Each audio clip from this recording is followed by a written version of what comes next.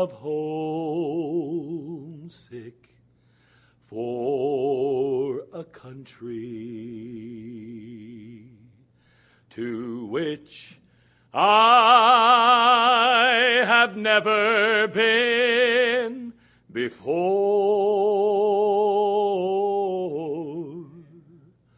No sad goodbyes will there be spoken, for time won't matter anymore. Beulah land, I'm longing for you, and someday on thee I'll stand. There my home shall be eternal. Beulah land, sweet Beulah land. I'm looking down across that old river where my faith is gonna end in sight. There's just a few more days down here to labor, then I will take my heavenly flight. Beulah land, I'm longing for you, and someday on thee I'll stand. There my home shall be eternal. Beulah land, sweet Beulah land. Beulah land,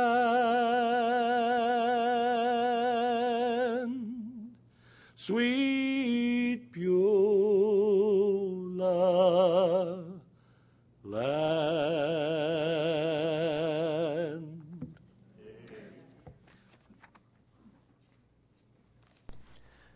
Let's take our Bibles and turn over to the book of 1 Timothy again. 1 Timothy. We're going to be looking at the life of Timothy just a little bit again, and considering his ministry and just his mentor as well, the Apostle Paul. 1 Timothy chapter 4, and beginning in verse 7. 1 Timothy chapter 4, beginning in verse 7 today. Again, the Apostle Paul, writing to Timothy under inspiration of the Holy Spirit, says, "But refuse profane and old wise fables, and exercise thyself rather unto godliness. For bodily exercise profiteth little, but godliness is profitable unto all things, having promise of the life that now is, and of that which is to come. This is a faithful saying, and worthy of all acceptation. For therefore we both labor and suffer reproach, because we trust in the living God, who is the Savior of all men, especially of those that believe. These things command and teach. Let no man despise thy youth, but be thou an example of the believers in word, in conversation, in charity, in spirit, in faith, in purity. Till I come, give attendance to reading, to exhortation, to doctrine. Neglect not the gift that is in thee, which was given thee by prophecy, with the laying on of the hands of the presbytery. Meditate upon these things. Give thyself wholly to them, that thy profiting may appear to all. Take heed unto thyself and unto the doctrine. Continue in them, for in doing this thou shalt both save thyself and them that hear thee." again, as a younger man in the pastorate, and a younger man pastoring people that were saved out of a wicked lifestyle, and in most cases were older than he was, Timothy was sure to receive a little bit of criticism. He was without a doubt going to find that there would be people a little leery of his leadership. Paul knew that the church of Ephesus had its challenges. And he also knew that Timothy would make the pastor that was needed for that position. And he knew that Timothy would face a number of obstacles along the way, but still he sent him. And Paul would give him some practical pointers of just how to overcome the challenges that he would face ministering to the church at Ephesus. He tells him and makes it clear that from the very beginning of the letter, I should say, he makes it clear that there's going to be apostates in the church. And there are already some, he says. But then also in his passing, there would even become even more of a temptation for apostasy to raise its ugly head. And it was going to become even a greater obstacle and a greater battle along the way. So he tells him that he must fight and that he must remain steady and that he must stand in the midst of all of this. He tells him to refuse profane and old wise fables and to keep his and the people's focus on the Word of God, the truth. He tells him to exercise himself rather unto godliness. Exercising your body, of course, does profit, and it is good, but nothing is more profitable for you and I in this life than to literally exercise the Spirit, to work on the inner man. He also encourages him to remain faithful in the work of God, to labor and suffer reproach while trusting in the living God. And then we come to verse 12. And the Apostle Paul is recognizing and, explains to Timothy and makes him very aware that, yes, you're going to have those that are going to question you, and you're going to have those because of your youthfulness that are going to be leery and concerned about your leadership. But he goes on to say, let no man despise thy youth, but be thou an example of the believers in word, in conversation, in charity, in spirit, in faith, in purity. So basically what we're going to see is that Paul is going to now give him a recipe to overcome his youthfulness. Tell him to deal with the fact that, yes, although he may be a little younger, maybe in the eyes of some of the older members and those who have been around a long time, that he is quite capable and qualified to accomplish and to handle the job that was given him by God and the Apostle Paul. And so right off the bat he says, let no man despise thy youth. And so we want to look at that verse tonight and consider this in light of how in the world is Timothy going to deal with the criticism that's going to come and those that will despise his youthfulness. How does he overcome that youthfulness and even the criticism that will accompany it? And that's what we want to look at, because we're going to see the first thing he's told to do is let no man despise thy youth and to be thou an example. And so we'll look at that tonight. Let's pray. Father, we ask, Lord, that you'd help us to understand your word. May, Father, the truths of this message that were handed down to Timothy, may they also encourage each of us today. May they exhort us. May they equip us, and may they ready us, Father, for the work of God ahead. Lord, we need you, and we ask for your leadership and your love tonight. And Lord, we just ask, dear God, you would just be real tonight in this place. Holy Spirit of God, walk these aisles and convict us of sin and show us our great need of you in our life. Father, help us to be honest with ourselves and you and allow you to do your precious work in our lives. Well, thank you. In Christ's name, amen. Paul here, right off the bat, is going to remind Timothy that his personal exercise in the things of God had to be demonstrated by public example.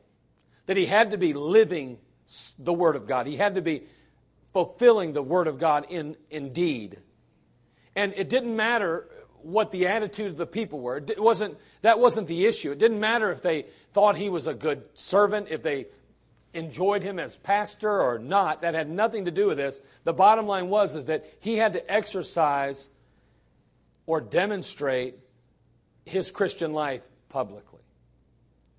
You know, there's an ever-increasing trend in Christianity today to kind of downplay the importance of our external or visible actions. It just seems today to me that the position that's promoted is that God is only concerned with the heart, and that any implied expectation or even scrutiny concerning behavior is simply legalistic or a sign of intolerance on our part. That's the attitude that seems to be prevailing today. You mean to tell me that you're going to expect people to actually live and act a certain way, to maintain a certain standard of living and morality and decency? Well, that just is just obvious that you're just legalistic, as they would say, which, of course, that's not a biblical definition of legalism. But nonetheless, they'll say you're legalistic, you're all about the law. And then they'll go ahead and they'll try to say things like, that just is proof positive that you're intolerant and that you don't have the love of Christ in your heart. What, because we expect our children to obey us at home and make their beds in the morning and get up and take a bath before they go to school and brush their teeth before they go to bed and follow a set of rules and regulations? That makes us legalistic, and that makes us intolerant and angry people or judgmental? No, we say, well, that's different with your children. But God's not allowed to expect those things of us then. See, we can expect them of our children, but God would never expect us to do those things. That doesn't make a lot of sense, does it? And the truth is, biblically and scripturally, there is no scriptural proof or there's no scriptural endorsement for this attitude of all that God cares about is your heart. Let me tell you something. God cares about your heart attitude, but let me tell you something. He also is very wise to know that if your heart attitude is right, your actions will align with that heart. You cannot separate how you live your life and how you feel and believe in your heart. You cannot separate that. And the Apostle Paul is pointing to Timothy and he's saying, now listen, you've got some fellas and ladies in that church who are older possibly, and maybe even they have a lot of experience in the ministry there at Ephesus. But the fact is that you, although being young, you're going to have to be an example of the Christian life. You're going to have to be an example of what a Christian ought to be, what the believer ought to look like. You're going to have to stand tall in the saddle or sit tall in the saddle. Scripture clearly teaches that we are to be visibly different from that of the world. In 1 Peter chapter 2, verse 12, turn there if you would, please. Again, this is one of those sore topics today in the Christian church. It's a sore topic. Don't judge me and oh, you think you're better than me because you have standards and I don't. You don't know my heart. What does that have anything to do with someone thinking they're better than someone? I mean, that's guilt, my friend. That's what makes you feel that way when people say something to you. You say, so, they say, well, you're going to be in church tonight? Well, what? Like I have to be in church to be right with God? You ever get those kind of responses? Hey, we got this special service coming up. Won't you be there? Or hey, we're going out soul winning this coming Saturday. Oh, yeah, like you got to go soul winning to be right in that church. You ever run into that? Wait a second. Were you mean or nasty? No, you just were saying you're going to be at soul winning. We got this big promotion coming up and everybody's getting involved. You're going to be a part of it, aren't you? Yeah, if I got some time, I'll be there. And then you go home and go, you believe them guys? They act like all that matters is soul winning in that church.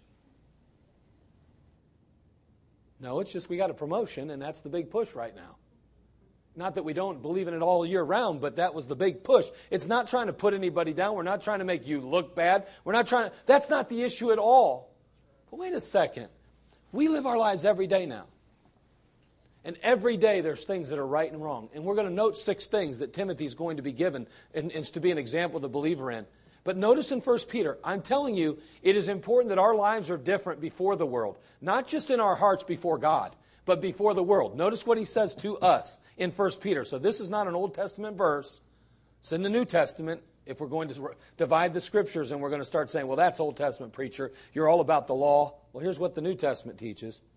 Having your conversation honest among the who?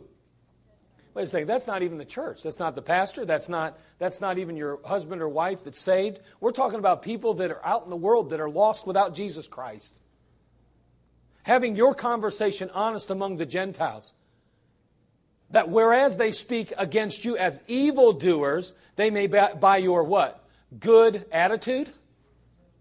Attitude will play a part. But let me tell you something. He said good works, which they shall behold, glorify God in the day of visitation.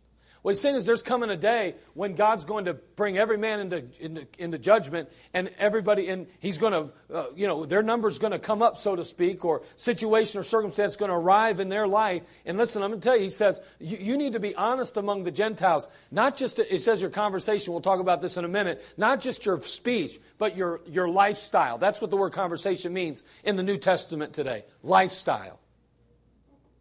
The meaning when it was first introduced into the King James Bible years ago in 1611, the word meant your lifestyle. And everybody understood it to mean that. But the word has somewhat changed a little bit in its meaning through the years. And as a result today, we say conversation, we think just about the way we speak. But in reality, biblically, scripturally, if you define the word from the Bible, it means your lifestyle. And what he's really saying here is that having your lifestyle honest among the Gentiles, that whereas they speak against you as evildoers, as they accuse you of wrongdoing, as they say that you're just wicked and simple, or you're hard, or you're intolerant, and you're just very critical and cynical of everybody and everything, and we don't agree with your position on this, and we don't like your attitude toward that. He says, okay, go ahead and let them have that attitude. Let them think those things about you, but your conversation will be honest among them to the point that they may see your good works here. They may, by your good works, which they shall behold, glorify God in the day of visitation. They're going to have to admit, hey, listen, I do remember that guy, and boy, I'll tell you what, I got egg on my face right now.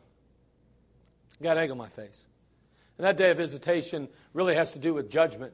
But the fact is that, let me tell you, over and over again, I have seen this. Whether it's in your workplace, whether it's in your home, whether it's at school, wherever it might be, your lifestyle, your attitude, and your actions before an unsaved world, they may not like you, they may resent your beliefs and your stand, but they cannot deny your testimony. They can't.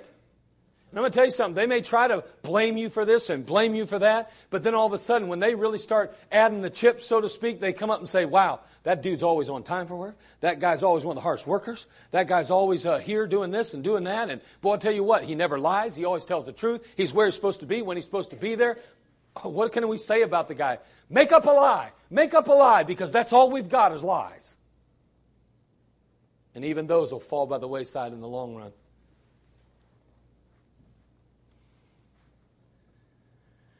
Timothy, you're going to have some people that are going to be throwing darts at you. You're going to have some people that aren't going to be happy with you. And so, listen, I want you to understand, you're going to have to live your life visibly. Matthew 5:16, you could probably quote it. Let your light so shine before men that they may see your good works and glorify your Father which is in heaven. Again, works are in plain view here. That's what we're getting at. Our works are in view. Not just our heart. Nobody can see our heart. They see our actions. They see our attitude. And he goes on to say, let no man despise thy youth. The word translated youth here is used in the Gospels to describe a couple of different people. One, it's used to describe that rich young ruler that came to Jesus Christ. You know, the one who came so anxiously to Jesus but then left sorrowfully when he realized that he really didn't keep the whole law. You remember, he says over in Matthew 19:20, the young man saith unto him, all these things have I kept from my youth up. Talking about the Ten Commandments. What lack I yet, Lord? I've kept these commandments. What lack I now? And the Lord says, go and sell all that you have. What if the Lord told you to sell everything you had? I wonder how that would go over. I know what you're thinking. He would never tell me that. I know the Word of God. Oh, God could tell you to do that. There's not one thing in here that says he couldn't. Not one. This young ruler thought, though, that he was right with God. He thought he had kept the law. No, he didn't. He's one of those youth. He was a young man. Then there's another place in Scripture, in the New Testament, Acts 26:4. Where Paul basically is stating, referring to his youth. When he says in Acts 26:4, my manner of life from my youth, which was at the first among mine own nation at Jerusalem, know all the Jews. In this particular case, Paul's talking about his youth, when he was young. And he's just basically saying is, listen, he says, my own nation at Jerusalem, they all know, the Jews know who and what I was when I was a young man. They know. And boy, what was he when he was a young man? He hated Christians. He hated them. How do we know that? His actions. His actions. We read about all three being used. First, the rich young ruler. He possessed great wealth and riches. That young Saul of Tarsus, who he had all his religion. But then we find young Timothy. He speaks about young Timothy, who had nothing but responsibility. This guy was bearing the burden of the ministry. Paul describes Timothy as a youth. And again, like I said before, he was no teenager at this point. Timothy wasn't 17 or 18 now.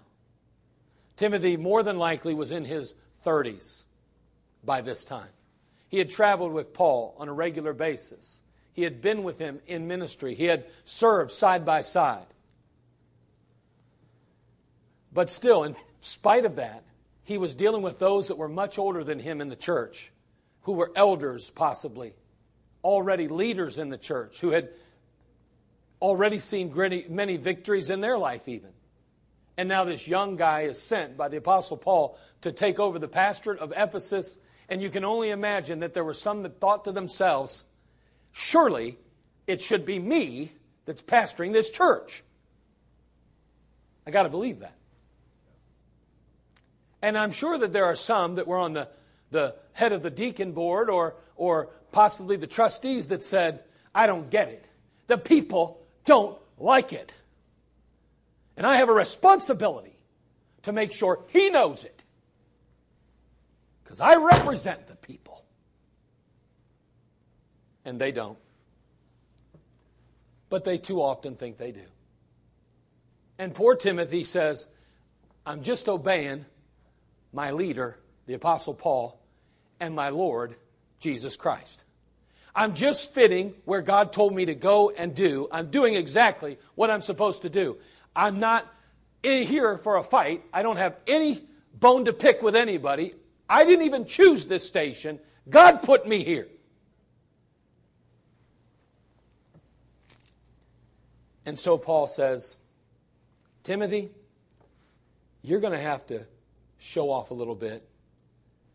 You're going to have to show up, and you're going to have to do something and be what you're supposed to be so you can put to silence all the critics out there that despise your youth. Basically what he's telling. And so, we think about a youth that's despised for a moment. I want you to think about David for a minute.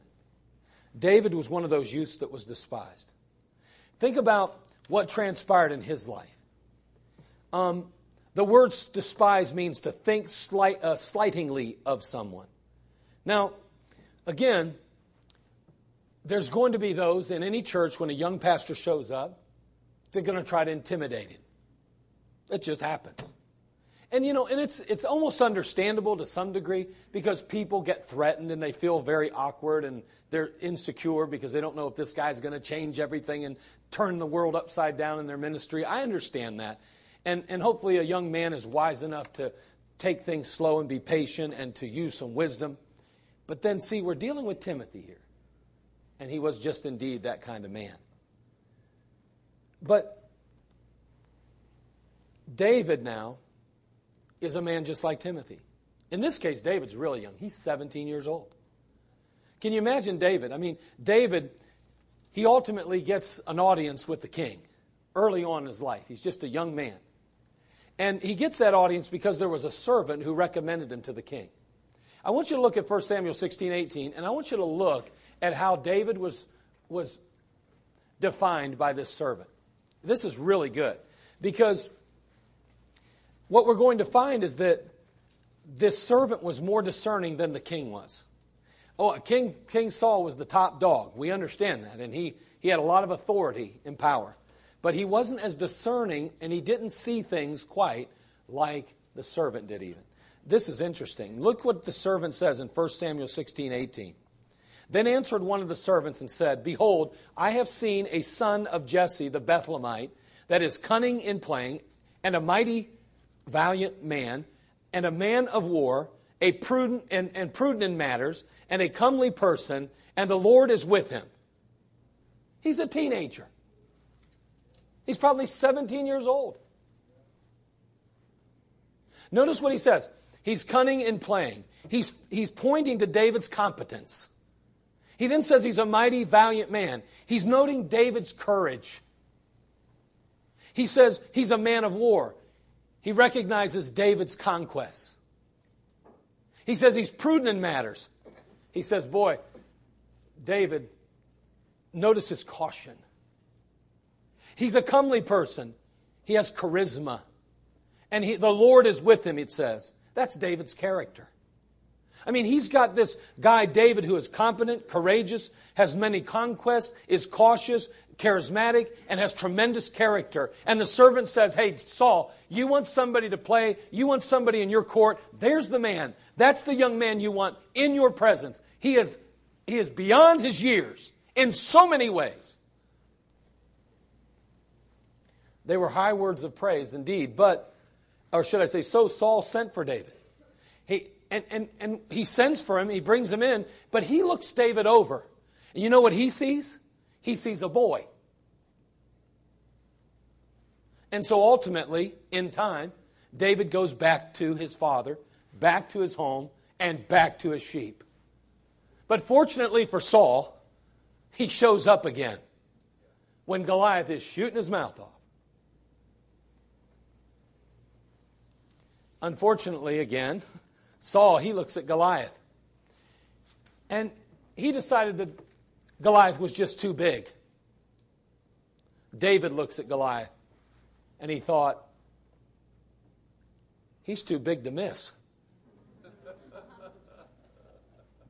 So he volunteers to take the giant on, doesn't he? Well, Saul was skeptical again. Remember, one of the things Saul does immediately is he tries to put him in his own armor, doesn't he? But we know that's not going to work. And David says, this just isn't happening. I mean, David's just simply 17 years old. And Saul's looking at this young teenage boy and he's saying to himself, listen, I don't see this happening. As a matter of fact, God himself makes a point to focus on David and note his youthfulness. In 1 Samuel 17:14, it says, and David was the youngest and the three eldest followed Saul. So he makes it a point to say, listen, David was the youngest. He was the youngest. And Saul could see nothing but a boy there, offering to do a man's job, yes, but just a boy preparing to do a man's job. You know, the giant made the same mistake. And that was the worst mistake the giant ever made. That mistake rocked his world.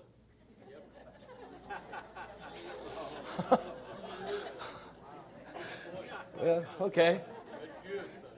And when the Philistines looked about and saw David, he disdained him, for he was a youth and ruddy and of a fair countenance. He underestimated David. Big mistake. You know, Timothy was relatively a young man, but he was tall in Paul's estimation. He was tall in spiritual development in so many other areas of his Christian life. So he says to Timothy, listen, you got to face these problems. So here's what you're going to have to do. You're going to have to live an exemplary life. You're going to have to prove to these people you are everything and more in that regard. And so he says, but be thou an example of the believer in word, in conversation, in charity, in spirit, in faith, in purity. First, be an example in word. In word. Timothy's conversation was to be exemplary. I mean, it was to be beyond reproach. That word is from a word called logos. That suggests the spoken word. Literally, what he said, what he spoke. Today, in our world, we hear a number of, words and speech patterns and all kind of things. But the Christians should have their own pattern of speech. I mean, Timothy's everyday speech was to be of such character. It was to be of such consistency, and it was to be of such content that it would make people see and think of Jesus Christ. And you know, that's what our conversation, and I say the word conversation again. We'll get back to that because we're going to talk about it in a second. But His voice, His words were to reflect on Jesus Christ in a very positive light. How do our words reflect on Christ? And I caught myself using some slang the other day again, and I thought, man, that just is not very Christ-like, is it? So it says, well, did you cuss? No. But I used a word that I thought, that word could be misunderstood. If I said that word in a certain setting, someone may have thought I even cussed. And I thought, is my testimony worth being free with my tongue? Just having that liberty. And can I say those words without going to hell? Yes. Can I say those words possibly and get over by the majority of people? Yes. But the reality is this, is that people are listening to you and I, and our words are so important. And Paul is telling Timothy, listen, your words have to be exemplary. They have to be above reproach. When people hear you, they ought to think they're listening to him. Number 2, he said they're to be an example in conversation. He said you're to be an example in conversation. The meaning of this word in our society, as I mentioned, has changed since the original King James came out in 1611. It originally had the implication and understood to mean lifestyle, but now it kind of has come to the word, so to speak. Now listen, I'm going to be honest with you. That's not that hard to see as you read through the Bible. It's not like you need a whole new version to figure that out. So don't go off saying preacher thinks that the King James is archaic and out of date. No, it's not. If you just read your Bible, you understand the word itself. You get the gist of the word. Just like we turned to that portion of Scripture with Paul, it was obvious that he meant his lifestyle, not his literal words.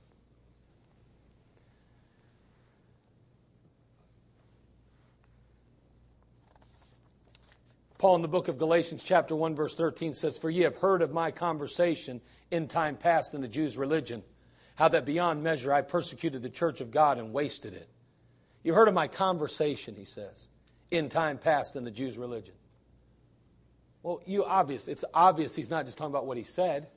It's what he did that was the problem. And so it's obvious that that's what the word means. And that's exactly what he's telling Timothy now. He's saying, listen, people are going to be watching your lifestyle, how you live. And how you live ought to point people to me. Where you walk and what you do, those things are important because either they're going to point people to me or they're going to point people back to you. The fact is that people are either going to see you or they're going to see the Lord Jesus Christ in you. That's a decision you and I make based on our lifestyle.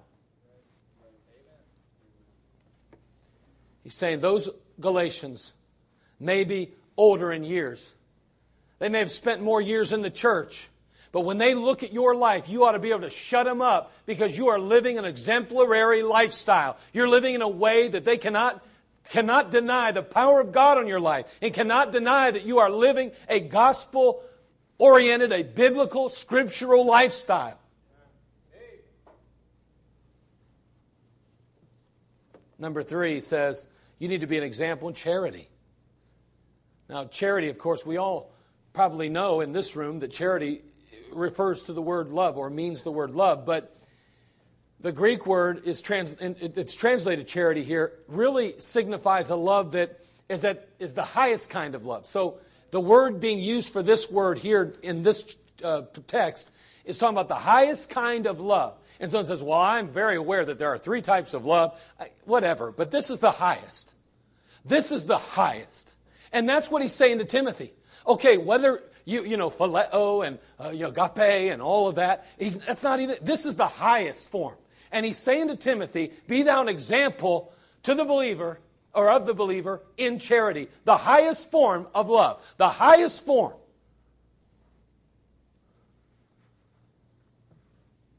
That's a pretty tough thing to do. That right there is a lot easier said than done. You know, Timothy probably knew 1 Corinthians chapter 13 by heart. I wouldn't be surprised if Timothy could have quoted chapter 13. I mean, he was with Paul. He traveled with Paul. And we know that Paul exhibited tremendous love. And he wrote that chapter in chapter 13, that love chapter. And there's a good possibility that Timothy could have probably even quoted it. But he's saying, Timothy, you need to be like Christ in how you love people. You need to be exemplary in your love toward others, toward everyone. Not just your friends and family, but your enemies. Let me tell you something, and you listen well. What's going on in our country right now, there's so much hate in our country. You better not get caught up in that. We are believers and we are Christians. We have no part in hating anybody, and you better be real careful that you don't get caught up in this mess. Listen, we have a God in heaven that is well aware of what's going on. And listen, there's more at stake than just the United States of America here. There's the kingdom and there's the future. And there's eternity at stake here. God help us to love people the way Christ loves people.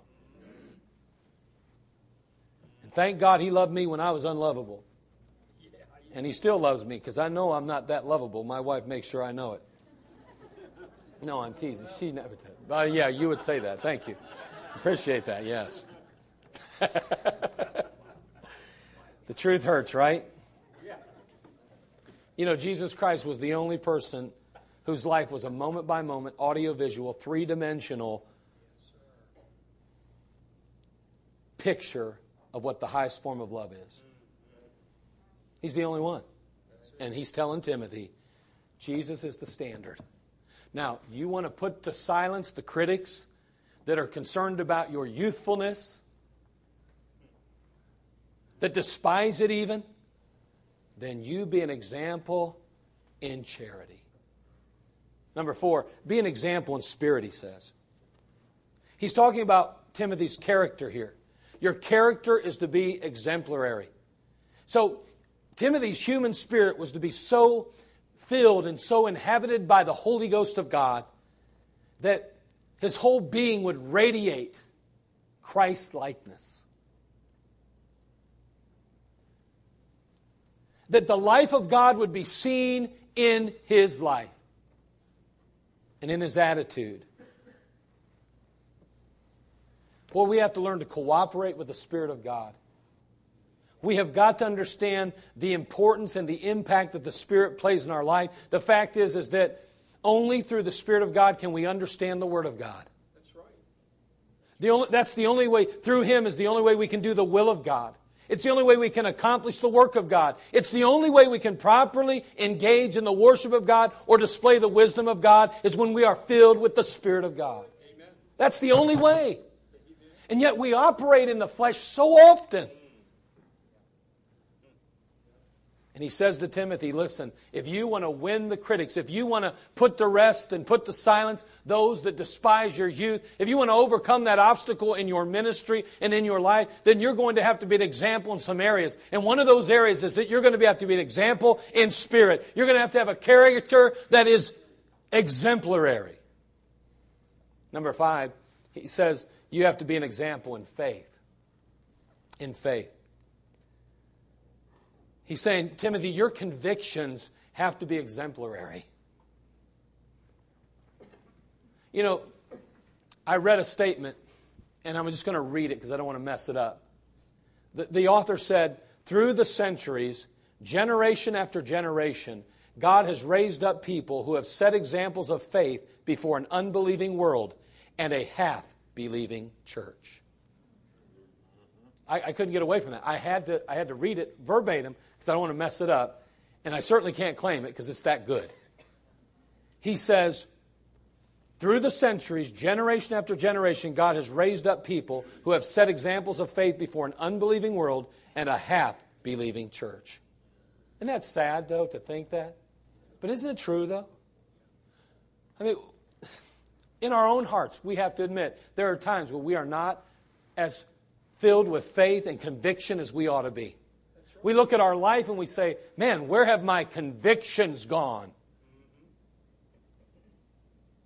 Why is it that at one time I stood so strong and firm here, but now I'm back here? He says, Timothy, you cannot allow your faith to waver in that sense. You have to be an example of faith. You have to be an example of biblical, scriptural conviction. You have to stand strong and true no matter what. Boy, there were giants of the faith like George Mueller. We know that he demonstrated who God was in his life and that God was a rewarder of them that diligently seek Him, according to Hebrews 11:6. He had a number of homes and thousands of children in need that depended on him regularly, consistently. Mueller would take his petitions to God alone. Over and over again, Mueller would watch as God supernaturally interceded on his behalf and provided needs, the needs of those orphans, the needs of those homes. On one occasion, there was no food in the cupboards. And George Mueller had no idea where the food would come.